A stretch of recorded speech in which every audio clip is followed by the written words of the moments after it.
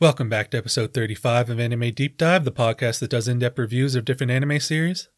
Due to the extent which plot points will be discussed, a spoiler warning will now be in effect. This is a spoiler review, so if you haven't seen a series and are only looking for a recommendation, there will be a timestamp in the episode description you can skip to called Final Thoughts. This section will be spoiler-free, where I give my overall opinion on a series and whether or not I think it's worth your time to watch it. So now that that's out of the way, let's deep dive into Motto de Love Ru, released in 2010 by Studio Xebec. It has 12 episodes and comes only in sub. It did not get an English dub. Getting back into the series, I was very confused. It threw me right into a story with multiple characters that I had never seen from the previous season. After some research, I discovered there are a handful of OVAs that introduce these new characters. Usually I go back to OVAs for a fun throwback to a series I've completed, as they're usually just side stories. This was not the case for these ones. They are a necessity if you don't want to be completely lost starting Motto de Love Ru. Motto de Love Ru has Rito back in action. His house is filled with even more alien guests than before. It appears the visuals this season got an update. It looks a little more polished. With this, I found Rito's hair color looked brown in certain scenes when it was clearly orange into Love Ru. The first moment we see Rito and Lala together, she is naked as always, and as usual, he becomes embarrassed by it. So it seems like not much has changed there. What has changed, though, is Rito's genitalia. I'm pretty sure it started in the OVAs, I just don't understand the appeal of turning Rito into a girl. Setting him up on a date with his best friend was actually cruel. If they had left things alone, his buddy would have gotten over female Rito in due time. Instead, they turned Rito back into a girl and set up a date. This is only going to further his feelings for Rito, which will lead nowhere as Rito doesn't feel that way about his friend, plus the fact he's going to return to being a man. And even if his buddy didn't lose hope after Rito changed back and bailed at the end of their date, eventually he will learn the truth and get hurt. I thought that entire story was heartless. The invention being named the Gender Bender was funny though. We got to see some more of Lala's space gifts. Being able to run at high speeds, launching Rito to the rooftops by stopping abruptly was really funny. Lala's inventions stay malfunctioning, teleportation with no clothes, and the robot dog that only tracks pretty girls in lingerie. Even when some inventions fail epically, others are still useful. She is able to create a device to overpower Rito's signal, and then uses him as her own puppet to destroy the bounty hunters that were after Yami. The moments we did have with Rito and Lala were some of my favorites. When she confessed to him in the same place he did a year before, it was sweet. Lala continued being respectful of Rito's feelings, letting him know that she realizes that I love you was not meant for her. Then she declares she will do everything she can to have Rito return her feelings. I'd like to point out that unlike any other time Rito and Haruna try to confess to one another, this one was not interrupted. This confession went off without any issues because it's meant to be. And I think Rito is finally starting to realize that. It seems he's getting some real feelings for Lala. He actually tried to stop the other boys from seeing her naked when they were teleported to school without clothes. I found it ironic Rito, who is the first one to tell somebody not to carelessly handle Lala's inventions, puts on a pair of glasses from her bedroom floor. Not only do they lock onto your head, a super unnecessary feature by the way, Rito can now see everyone's underwear. When he had the see-through glasses on, Rito had no issue staring at everyone, but he actively shuts his eyes and avoided looking at Lala. I think that's respect on a deeper level. Rito also felt guilt apologizing to Lala after turning down Riza, who was totally down to get down.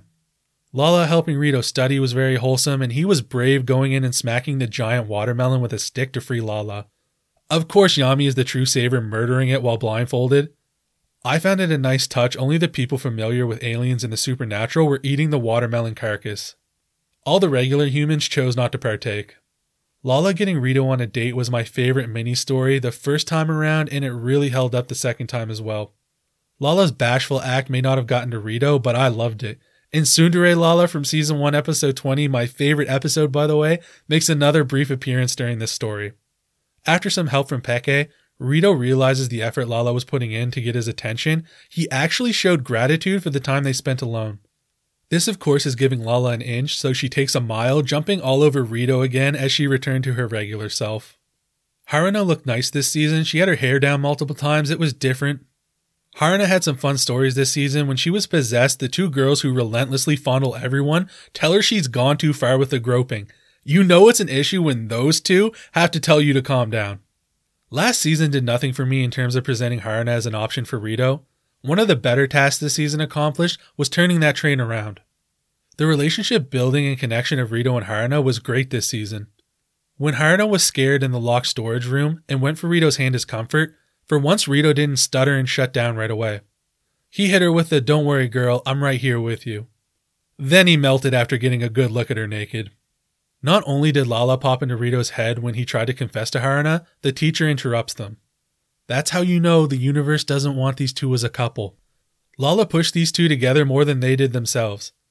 She suggests Haruna spend the night in one of the earlier episodes, and the two girls work together to make Rito chocolates for Valentine's Day. This was all foreshadowing of Lala coming to the conclusion Rito, her, and Haruna can all be together. Haruna, out of respect for her friendship with Lala, tells her that she is also in love with Rito. Lala further expands that they do not need to live by Earth's rules. Lala loves Rito. Lala likes Haruna. Haruna likes Lala. Haruna loves Rito. Rito is indecisive, dense, and deserves neither of them. But hey, thank the universal gods and accept both of these girls as your new wives. Once again, Rito's final confession to Lala goes perfect. He had no embarrassment or hesitation. As usual, with Haruna, it flopped. And what a random group of girls to receive the "I love you" that was meant for Haruna. I thought Yui had calmed down from last season, but she was back with her strict policies at the start of this season. She criticizes Rito for shameless acts, but I remember her being involved in quite a few last season herself. I love how she attempts to scold Rito for loitering at school, immediately followed by her coming across Yami.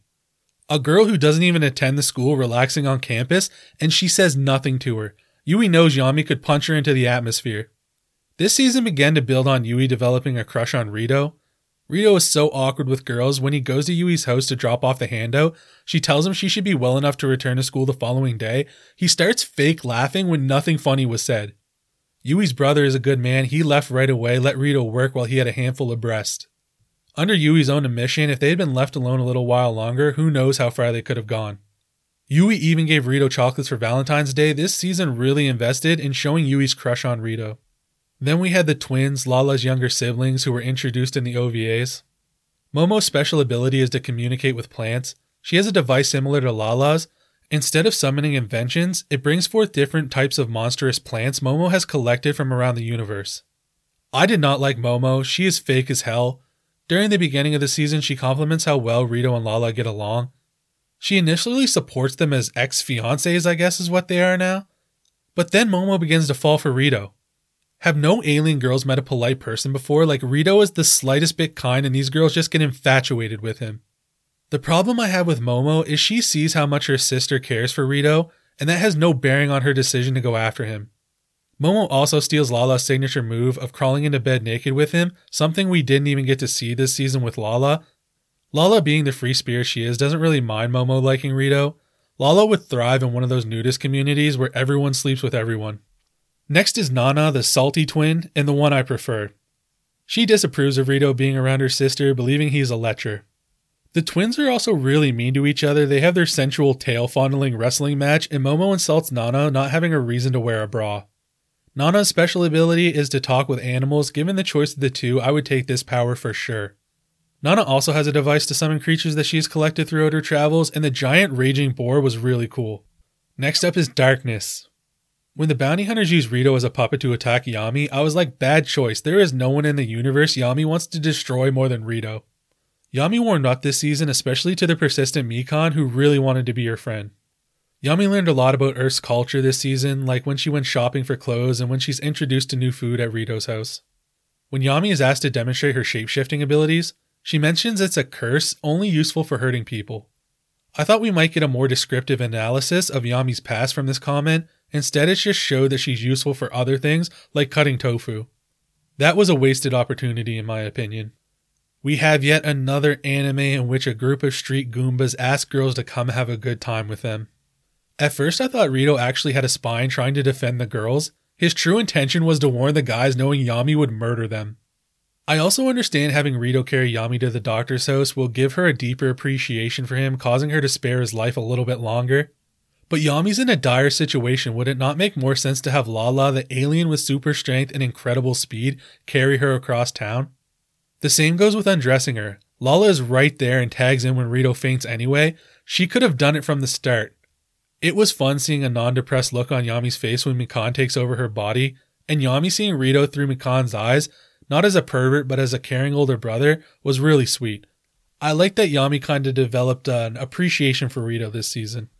Now we have Mikan. It was nice to see her utilized this season, more than just a chef to feed everyone.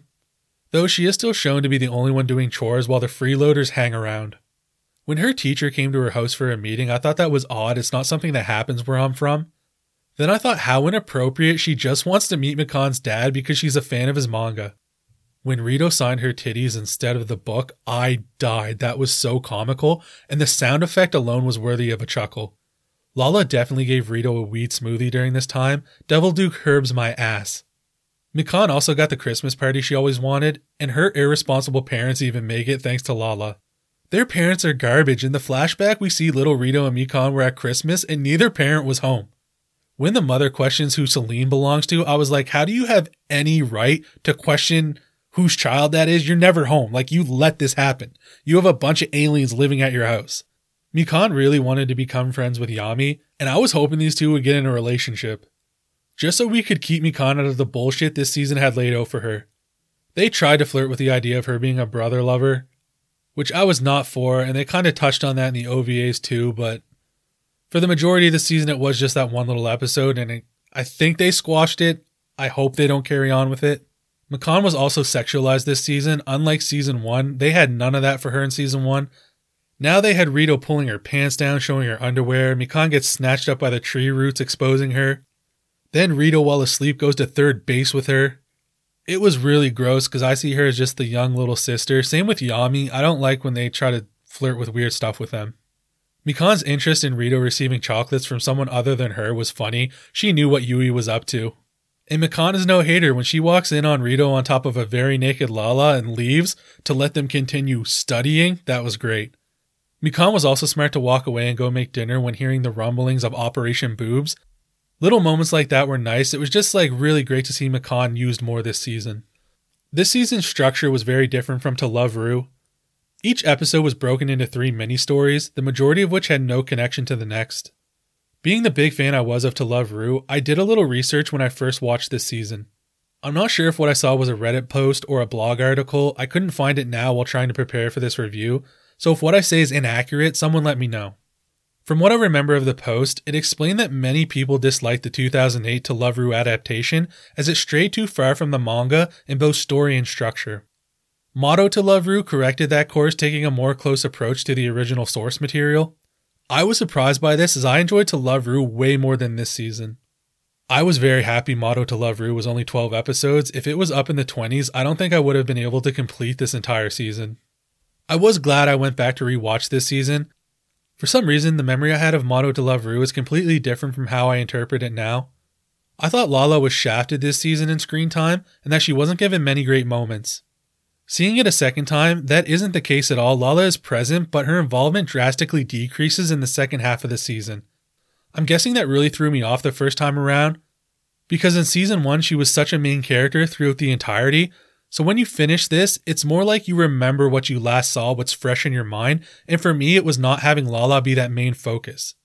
With this being said, just because Motto To Love Ru was better during the second viewing for me, it doesn't mean I enjoyed it nearly as much as I wish I did. These are some of the stories I haven't mentioned yet that I had a problem with. Rune wanting to turn Lala into a child to get revenge on her made no sense.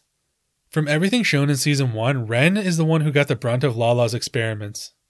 Rune had shown no signs of resentment towards Lala before, so many stories like this just did nothing for me. I mentioned last season the magical girl show Lala loves. It was my least favorite episode, so of course Rune being a villain in the show, and it being the focus of a mini-story, I could care less. We had an entire mini-story dedicated to making boobs bigger. Like, really? And the show had to bring back the red octopus, making things super awkward with that suction scene. When Rito transferred into a dog, I could care less. It was just an excuse to weirdly lick all over Haruna.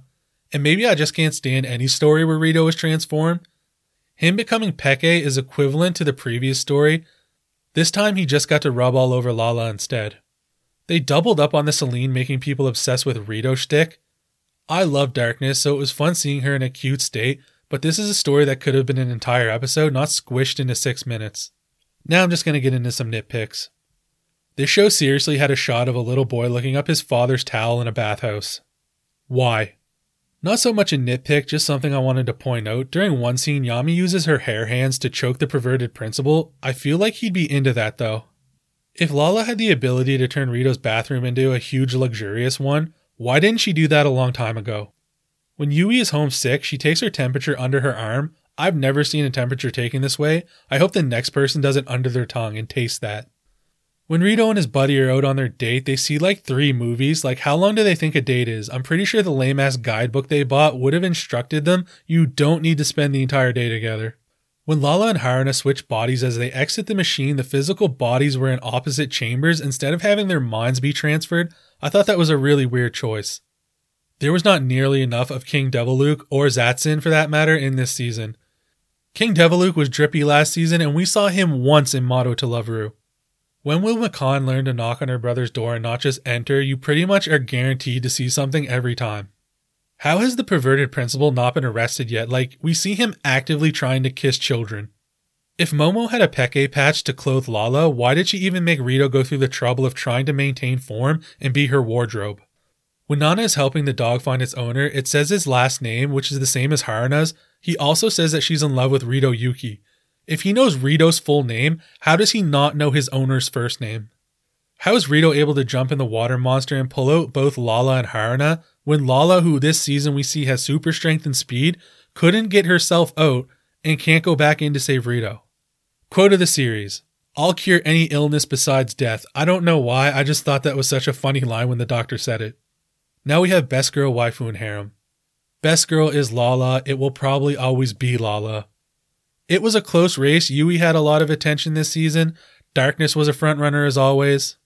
Rito's final confession and the montage of the little moments they had this season sealed the deal as Lala being a repeat Best Girl. You already know Lala's waifu. And Lala and Rin, the girl with the kendo sword, are welcome in my harem. Final thoughts. It was great getting to see all these characters again. As a fan of To Love Ru, this season was a huge disappointment to me. Where were all the aliens coming to Earth to cause issues for the crew? This season didn't have all the wacky situations that I loved in the first season. The majority of the mini-stories were just write-offs, and from the clips I've seen, To Love Ru Darkness more follows suit with Motto instead of reverting back to Season 1. I haven't watched To Love Ru Darkness yet for this reason. I'm sure I will get to it one day just to finish off the series, but I'm in no rush to see it. That's going to be it for this week's review. Hope to catch you in the next one. Bye.